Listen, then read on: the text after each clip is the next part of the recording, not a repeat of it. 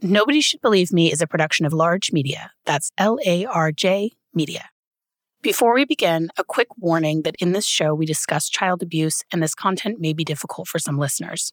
If you or anyone you know is a victim or survivor of medical child abuse, please go to munchausensupport.com to connect with professionals who can help.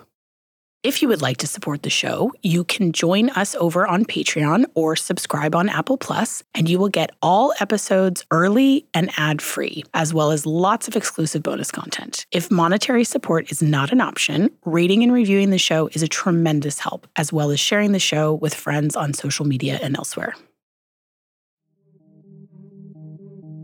If Alyssa was wanting attention and Brittany didn't want to give it, then she would tell her she was spoiled and pick her up and put her in the other room. If she was acting out, crying, screaming, she would yell at her and call her a brat and tell her that she was spoiled. Things like that just, and to me, my kids, whenever they were one, they just wanted to be held. She didn't want to do that. She wanted her to go away so she could talk, or didn't want her to interrupt her. And whenever she would interrupt, then she would be really rough with her. Would she get physical with her also? That was it. She did at one point, yes. And that's whenever I finally called CPS. People believe their eyes. That's something that actually is so central to this whole issue and to people that experience this, is that we do believe the people that we love when they're telling us something. I'm Andrea Dunlop, and this is Nobody Should Believe Me. This season, we're covering the case of Brittany Phillips. If you haven't listened to episode 1 yet, please do that before diving into today's episode. At the top of the episode, we heard from Heather Harris. She was originally an online friend of Brittany's who got close to her in real life, and she was telling us about how she reached her breaking point and finally called CPS. There's this really interesting dichotomy in these cases, where for most of them, like Hope Ybarra, like a lot of the women we talked about in season 1, there's this really fascinating duality of, to other people, they look like really loving mothers. And that's part of how they're able to pull it off. But Brittany didn't look like a loving mother. And in fact, she looked more like what we can right away recognize as an abusive mother. Heather Harris, you might remember from the previous episode, was a friend who'd met Brittany online as part of a support group for new moms, and they ended up getting together a number of times in real life. One of these times was at a big get-together at Heather's house, and during that party, Heather ended up documenting some evidence. The most time that I spent with her was during that one really big meetup where we had a lot of the other mothers there. And there were a lot of children, too. I mean, it was a lot of chaos. I mean, there was kids all over the place. And I think everybody spent a good 5 or 6 hours out at my house that day. We were there for quite a long time because we had snacks and lunch and playtime and everything else. And I think that was the day that was the turning point, because she had stated multiple times that she couldn't eat. And I would catch her eating. Did you confront Brittany when you saw that discrepancy? Well, the only time I confronted her that day, because she told me, well, if you can get her to eat, then get her to eat. And then whenever she would start to eat, she'd go over and take it away and say she's going to choke and she'll get sick from it and she'll end up in the hospital. And because I don't think that she thought she was going to get to eat. The only time I didn't see Alyssa eat was after she had been scolded for eating. So if she got onto enough, then she would leave stuff alone or asked to get it and get told no. But that day she had had a bruise underneath one of her eyes. And I asked Brittany, I was like, what happened to her? And she told me she hit her. And what did Brittany say about why she hit her? About she was being a brat. And Alyssa was really little, right? She's 2 maybe? Under 2. Under 2. Yeah. So what was it like for you to make that call to CPS? That's obviously not a call that anybody wants to make. I didn't have a problem making it, definitely since she come out and confessed that she had hit her kid. So I didn't have a problem making it.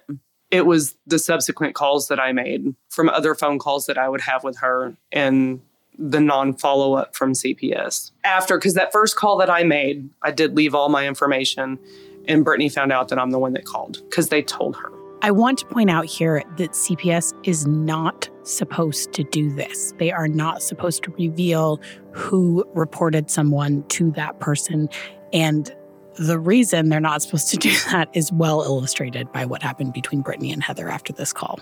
So it totally changed the dynamic that we had, where I was like, I'm sorry, I had to. And she still called me though, but there wasn't that openness anymore. And anytime she did get visited, because apparently I wasn't the only one calling CPS, and every time she did get a visit, she would call me and blame me for it. And I'd just kind of sit there and I'd be like, I'm not the one that called, sorry. So she would sort of call and berate you after that for...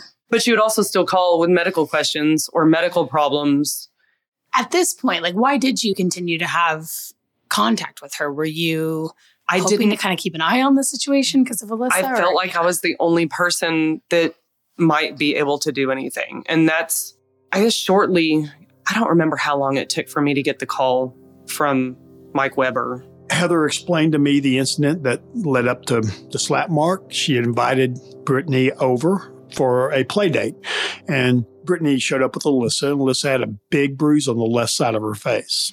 And Heather asked her what happened, and Brittany tells Heather, well, I just got frustrated and slapped her. And at this time, Alyssa's 2.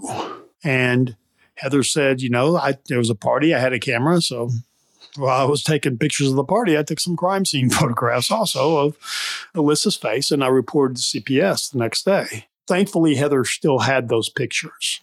Again, I felt this is great, what we call extraneous evidence, extraneous offense evidence. This is extremely important to me. Now we actually have physical abuse, something a jury can understand. So I definitely wanted to talk to her. So I gave her a call. And she told me about the incident where Brittany came to her house. She'd become friends with Brittany on an online group, whattoexpect.com. And that is a group for online mothers to communicate. And they were part of a group, May of 08 Babies. And Heather proceeded to tell me how Brittany would post nonstop about the health of Alyssa, and that whenever someone's child was sick, Alyssa was always sicker, by Brittany's words on that site. If I would post online that I had a child that had something happen, or if somebody else would post online if their child, ended up in the hospital or needed stitches or something, then Alyssa would have something that happened worse. She would be sick pretty soon after, and then she would take up the feed on what to expect with her daughter's illnesses. It sounds to me like you're almost describing like a one-upsmanship. Yes, and that's what it started to feel like. So anyway, Heather tells me all these posts that Brittany's making. So of course, I immediately subpoenaed the whattoexpect.com records, and I get all of those records. But Heather also told me about other people on that site who'd also had concerns about Brittany, specifically Lauren Mock, who I talked with. Of course, I called Lauren shortly after I talked to Heather. Lauren Mock was another member of this What to Expect When You're Expecting moms group that had migrated to Facebook and then migrated to real-life friendships. As Mike got into his investigation, he got very focused on the G-tube. So this is a tube that had been surgically implanted in Alyssa to help with her supposed feeding issues and to help her gain weight. But there was growing evidence from really every single person in Alyssa's life that she did not need this feeding tube and that the problem was that Brittany was starving her. If you listen to season 1, you will notice that these feeding tubes come up a lot in these stories. And I just want to point out that as with everything else, that it becomes kind of a pattern. Last season, we also talked about how many, many babies in these cases are preemies. There are these patterns in cases of medical child abuse. However, I always want to reiterate that there are many children who have these legitimate issues and that we should never look upon a mother who has a child who was born premature or a child who has a feeding tube with any extra amount of suspicion. It is not a causal relationship. At this point, Brittany was being investigated simultaneously by CPS and the police. So CPS's role in a case like this is to determine whether or not a child is safe in their home. For Mike, he is tasked with determining whether or not an offender has actually broken a law. So this is why he became so focused on the feeding tube. This is something that he can put under injury to a child because this has caused a child pain unnecessarily. Again, I'm focusing at this point on the feeding tube. And at this point, Lauren tells me that right before the feeding tube was placed, Lauren babysat Alyssa for Brittany. And Brittany had left her what's called a Gerber graduate, like a meal, I guess, for smaller kids. And Brittany had told Lauren she probably won't eat this. Well, Lauren fed her that night, and she ate like 90% of it, which was, according to Lauren, very good for a child her age and size at that point in time, and had no issues doing it. This becomes important later because I compared the medical records to this time frame. And sure enough, right before the feeding tube was placed, which is what I'm focused on at this point, Brittany gives a history to the medical professionals at the Dallas Children's GI Clinic that the victim eats Gerber graduates for lunch. So I knew that what Lauren Mock was telling me was true. Lauren Mock also had a very disturbing story to tell about a time when Brittany called her and wanted Lauren Mock to go with Brittany to the hospital with Alyssa. Lauren Mock lives in northern Fort Worth. Brittany Phillips lives in southern Fort Worth. Cook's Children's is in central Fort Worth. So Brittany Phillips wanted Lauren Mock to go with her and wanted to come get Lauren Mock and take Alyssa to Cook's Children's because Alyssa had cut herself. About how long would that take her to drive to Lauren's house? To Lauren's house, about 30 minutes, and then 30 minutes back up to Cook's Children's. And what about if Brittany had driven straight to Cook's? About 15 minutes. She wanted to go a significant distance out of her way to get her friend to bring her with her to the hospital? Correct. For what purpose other than attention, I don't know. When she got to Lauren's house, Lauren's like, it was a little cut on the finger. She's like, put a Band-Aid on it. She's fine. Brittany insisted on going to the children's hospital, to Cook's Children's. They go to the emergency room, and what really disturbed Lauren is while they were waiting, the cut stopped bleeding. And Lauren observed Brittany grab Alyssa's finger and start milking the finger in order to make the cut start bleeding again. And that was very disturbing to Lauren. And again, good evidence for me.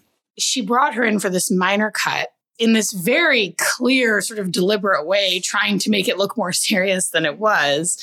What was the doctor's reaction when they came in? They put a Band-Aid on it. Like an actual, just like, there's a Band-Aid. Like just the one you keep Band-Aid in the cabinet. Yeah. Yes. What was Lauren's take on Brittany's behavior when you spoke to her about this? It was disturbing, but again, she didn't know what it was, right? I mean, she knew this is really weird, but she had no idea what to call it. Sounds like a lot of people had sort of a concern that they couldn't quite nail down. And then once she was being investigated and they're getting these calls from you, they sort of have something to fit this all into. Right. And most people don't know what this is. They don't know what to call it. They're unfamiliar with the abuse pattern. And, just societally, it's a pretty big step to accuse someone of abuse when you know what that abuse is. I mean, think about if you don't really know what it is. It's something, just some weird behavior like this. I mean, what do you call it? I mean, you kind of sound crazy reporting it, right? Given the fact that every single person in Brittany's life seemed to think that something was wrong between her and Alyssa, it seems like it should have been easier to protect her. But CPS has its processes and they have to be followed. These investigations, especially in medical child abuse cases, are really complicated and everything has to be meticulously documented. Because CPS plays such a big role in this story, I wanted to get some insights on how this organization actually works. So I spoke to Susan Ryle, who is the supervisor on this case, and she explained how these investigations work in her state. In Texas, there's a statewide intake main number, 1-800 number, and there's also an email address. So someone that has concerns about abuse or neglect of a child can either call the 1-800 number or send an email with a template, and they fill out all the information. It's on the DFPS website. So that goes to kind of a statewide intake, kind of a clearinghouse. They either take the call and enter the information, or they review the emails. They typically staff it with their supervisor. Yes, this is legit. They assign it allegations, neglectful supervision, physical abuse, sexual abuse, abandonment, refusal to accept parental responsibility, physical neglect. And then they type it up and they send it out via email to whatever location around the state of Texas it needs to be assigned to. In Tarrant County and some of the other larger counties, it goes to a central router It's a person. And that person assigns it where it needs to go. It instigates an investigation. It goes to the supervisor. Supervisor assigns it to one of their investigators, and the clock starts ticking. Actually, the clock starts ticking when it comes in. They have so many hours, 24 hours if it's a priority 1, which is generally child is in immediate danger kind of thing. A priority 2, they have 72 hours. So within that time frame, they lay eyes on and assess the immediate safety of the victim or victims and commence the steps taken to do an investigation, interview any other children in the home that are not victims, and interview parents, alleged perpetrators, anyone else living in the home, and collaterals, professional or just friends. There's staffing going on all the time with the supervisor. If need be, it's taken up a notch depending on the allegations and the situation. And at the end of typically 30 days is the length that can be extended, they have to rule on a disposition, whether it's ruled out and nothing further is going to happen, unable to determine either they don't have enough or there's enough and they might want to do some more work, turn it over to the family-based safety services, which are the people that work with the families while the children are still in the home, or reason to believe, which means there's a preponderance of the evidence that the abuse or neglect has occurred, and then decide whether it's the child's in a safe enough place to close it. They want to open it to where CPS is still involved in the home, but with the children still in the home. Sometimes they'll place a child with a relative or friend, but not take legal custody of the child, or if they need to do an actual court-approved removal of the child. If the child is not safe in the home and there's no appropriate outside of the home caregivers that are friends or relatives. And sometimes it sounds a little nebulous, and because it doesn't have to be beyond a reasonable doubt. It doesn't have to be cut and dried. So sometimes it's just, say somebody made an allegation or a witness says, I saw this happen. And the child is old enough to say it didn't happen, which kids do all the time. It didn't happen. No one touched me. No one hit me. So the child is not making an outcry, which we depend on a lot. But the child's not making an outcry, but we've got a kind of a credible witness, or maybe there was some physical findings at some point in the past. And so we kind of think maybe something happened, and we're not willing to rule it out and close it away where it could be expunged forever from the system. So we're going to make it unable to determine. But regardless of what we disposition, it really needs to be documented really well. We need to explain our reasons. I think it's really important to understand as we talk about CPS that, this is an organization that looms really large in the public imagination and sort of in the fears of parents. But in reality, these are mostly really young, mostly female, overworked, under-resourced workers, and there's a very high burnout rate. And medical child abuse cases are extremely complicated, and they do not receive any specific training on them. I put a lot of research into this show, so the last thing I feel like doing at the end of the day is going on a deep dive into my credit card bill to solve the mystery of where all my money is going. So thank goodness Rocket Money does it for me, because holy cow, once I signed up, I realized just how many random subscriptions to things I had hanging around in there. I had subscriptions to streaming platforms where I'd watched exactly one documentary a year ago, apps that I started a free trial for, and by far the biggest category for me, local newspapers in places I do not live that I needed to access for research. Because as much as I love supporting local journalism, I do not need or want to know everything that's happening in Central Florida, Rocket Money is a personal finance app that finds and cancels your unwanted subscriptions, monitors your spending, and helps you lower your bills so that you can grow your savings. Rocket Money has over 5 million users and has saved a total of $500 million in canceled subscriptions, saving members up to $740 a year when using all of the app's features. I immediately got rid of several $100s in old app subscriptions, newspapers, and other ephemera that I honestly don't even remember signing up for. So stop wasting money on things you don't use. Cancel your unwanted subscriptions by going to rocketmoney.com/nobody. That's rocketmoney.com/nobody. rocketmoney.com/nobody, and we will have that in the show notes for you. Remember that using our offer codes lets our advertisers know you're listening, and it's a great way to support the show. America. We are endowed by our Creator with certain unalienable rights: life, liberty, and the pursuit of happiness. At Grand Canyon University, we believe in equal opportunity, and the American dream starts with purpose. By honoring your career calling, you impact your family, your friends, and your community. The pursuit to serve others is yours. Find your purpose at Grand Canyon University. Private, Christian, affordable. Visit gcu.edu.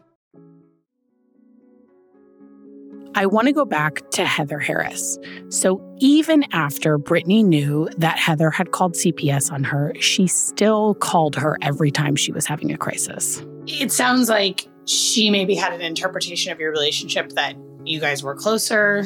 I'm someone where if you call, I'm going to answer the phone. I think I'm the one that answered the phone. And because I know that there were a couple other people in the group that they didn't get a good vibe from her, so they just stopped. They were done, and I was like, I'm going to try to help where I can. So I think I'm the one that just kept answering the phone. We were not close. If Alyssa ended up in the hospital, she would call. And the phone calls weren't necessarily about Alyssa. They were about her, how she had to deal with it and she didn't want to have to do this, and how it was impacting her and how she didn't have support. There wasn't a lot of talk about her daughter. It's, oh, my daughter's in the hospital, and now it's me type of aspect of it, which seemed a little bit alarming. I know there was one time when Alyssa was in the hospital and Brittany had called me. She was there for multiple days, and every time that they tried to discharge her, and at this point I didn't know what to believe, but she said every time they tried to discharge her, her blood sugar would drop. Brittany at this time was living with her mother, Kathleen, who was an older woman who was in very bad health. And I remembered that her mother was diabetic. So I wondered if she had access to insulin. She had told me she was a CNA, that she had some medical background. So I started... What's a CNA? A certified nurse assistant. So it kind of made me wonder if she had access to stuff. So I ended up calling the hospital at one point and letting them know. And that's how I found out that she had had multiple hospital stays at multiple hospitals in the area. She had seen multiple doctors all over the Metroplex. Like, it really got weird at that point. My mother ended up hospitalized at one point, and her mother died not too long after. And she called me while she was giving CPR on her mother, while the ambulance was there. And that set off a bit because I didn't really know her. It was really odd that all of the stuff that was happening, she was calling me for. And that's when my husband started to point out, like, I think you're giving her the attention she wants. Heather didn't even really consider Brittany a friend at this point, so she was somewhat shocked to get a call from her in the middle of what appeared to be a major crisis. It was in the evening, and it was late because I was in bed with my husband, and she called frantic, and she said that her mother was dying, she was given CPR, that the ambulance was on the way, and she needed help. And the only thing I could think of is she's going to need help with her daughter. So I offered to go pick her up. And it was pretty late because my husband's like, please don't leave. It's too late. And I was like, if she needs help, Alyssa can come stay here. And she refused. She wanted to keep Alyssa with her the whole time. And you could hear her in the background screaming. And she went to the hospital with her. And it was definitely odd. And I mean, to me, not natural, because if something was happening to my mother, I wouldn't be picking up the phone to call somebody I barely knew. What is your interpretation of why Brittany called you? She got the attention that she needed at that point, because I stayed on the phone with her for probably well over an hour or two. And I just pretty much just let her talk. At that point, that's when she told me that her brothers didn't like her. And she was afraid that they were going to blame her for her mother's death. There was that. And during this conversation, Brittany says, if she dies, my brothers are going to blame me. Yes. You hate to judge anybody and what they say in a moment of crisis, but that's striking. I want to highlight this moment where Brittany mentions that she's worried her brothers are going to think she was responsible for her mother's death. I want to be sure to say that we do not have any hard evidence that Brittany was involved in her mother's death. However, numerous people reported to Detective Mike that they found this death and its timing extremely suspicious. Meanwhile, the CPS file on Brittany was ballooning. Susan Ryle catches us up on where this investigation stood. A year previously, she'd had a case. I have no idea where it was worked or even in what city or county or anything. But the case came in with humongous concerns from multiple medical staff, multiple hospital staff. When it came to you? When it was called in to CPS. Obvious concerns, medical staff, physicians, hospital staff, they knew what was going on. This was, I'm assuming, during that hospitalization. Yes, she was hospitalized at Cook's, and I don't know how long she'd been there. This was the August 2011 hospitalization where Alyssa ended up being removed from Brittany's custody. They didn't have all her medical records together, but they already knew she'd been seeing all these doctors about all these concerns. Her stories were inconsistent. What she said did not always match either what medical records showed or what was actually witnessed by staff. Can you think of any examples of that? Well, the eating mostly, and that's something that was talked about. Everyone that ever met the woman, Brittany would tell people she can't eat, or she's allergic to chocolate, soy, and milk, and she can't eat this. And if Alyssa eats, she'll get sick, she'll vomit, she can't swallow. Brittany talked all the time about her swallow problems, and she doesn't eat. And then friends, hospital employees would witness her withholding food from Alyssa. And then when questioned, she said, that'll make her sick, or she doesn't feel good, or she's allergic to that. The main concerns was they knew that she was withholding food. They knew Brittany wasn't following instructions. Brittany was not cooperative. She was argumentative, not compliant all the time, same as she was with all medical staff she worked with. But Alyssa improved and then again regressed when she was sent home. And this was had been going on too long and was too obvious. And Alyssa at this time is 3. And she's very small for her age. She's incredibly small. Brittany says she can't walk and she has braces for her legs. The hospital had moved her into a room with a camera. And one of the first things she said was, "Is this the room with the camera?" Which kind of raised red flags. Why would you even say anything about that? Once she was placed in the room with the camera, blood works better. And sometimes they would observe her talking to Alyssa, but of course there's no audio, so they didn't know what she was saying. So that was their concern.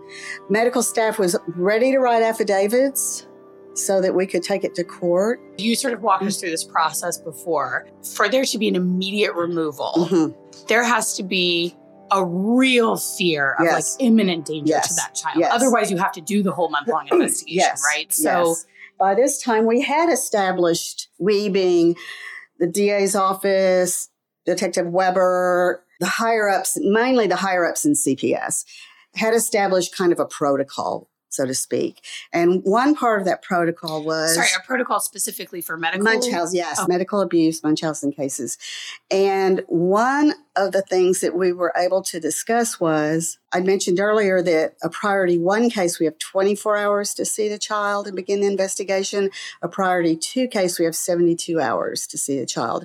It was determined in our multidisciplinary team and the higher-ups, my boss, my program director, her boss, that we would look at these things. We could get approval from our higher-ups to not see within the 24 or 72 hours if it would have damaged the case. If we go to these mothers and say, bam, here's our case, they could take the child and run. As we've discussed numerous times on this show, it's never one thing in these cases. It's really a pattern of not only illnesses and issues in a child, but of deception around those illnesses that someone like Detective Mike is looking for. So we talked to Mike Weber about how complicated it is to build one of these cases. Brittany is pushing the story that Alyssa is sick. She's doing it by saying it on Facebook. She's doing it by giving Alyssa a picture of herself in leg braces she didn't need. She's doing it by telling friends and family on every possible occasion the litany of things that are wrong with Alyssa's health. So it's important for people to understand, I think, that it is putting all those pieces together. It's not a smoking gun, if you will. It's not you're going to find one thing. It's a pattern. Correct. These are always circumstantial cases. And the way you build a circumstantial case is by getting every piece of the puzzle. This is a 20,000 piece puzzle. There's so many aspects to it. Yeah, and I think actually kind of what you're speaking to, it's the legwork, right? Yeah. It's just the unbelievable amount of work to go through thousands of pages of medical records, thousands of pages of internet posts. If you think about what someone who's online a lot, what their internet history would look like. Yeah. And it's a lot to look through. These offenders rely on that. They rely on the medical profession being too busy. They rely on CPS being too busy. They rely on law enforcement being too busy to dedicate the work to do this. I mean, they really do. And 95% of the time, they're right. At this point, even though it seemed like everyone in Brittany's life, including medical professionals, felt certain abuse was happening, that Brittany was starving her child, this was by no means a slam dunk on Mike's part. Things were about to take a huge turn. In my 37, almost 38 years as a police officer, I've never come across this. I doubt that very many police officers ever have, very many detectives ever have, regardless of their experience level. Even for a cases. Seasoned child abuse detective. That's next time on Nobody Should Believe Me. Nobody Should Believe Me is produced by Large Media. Our music is by Johnny Nicholson and Joel Schupak. Special thanks to our lead producer, Tina Knoll, and our editor, Travis Clark.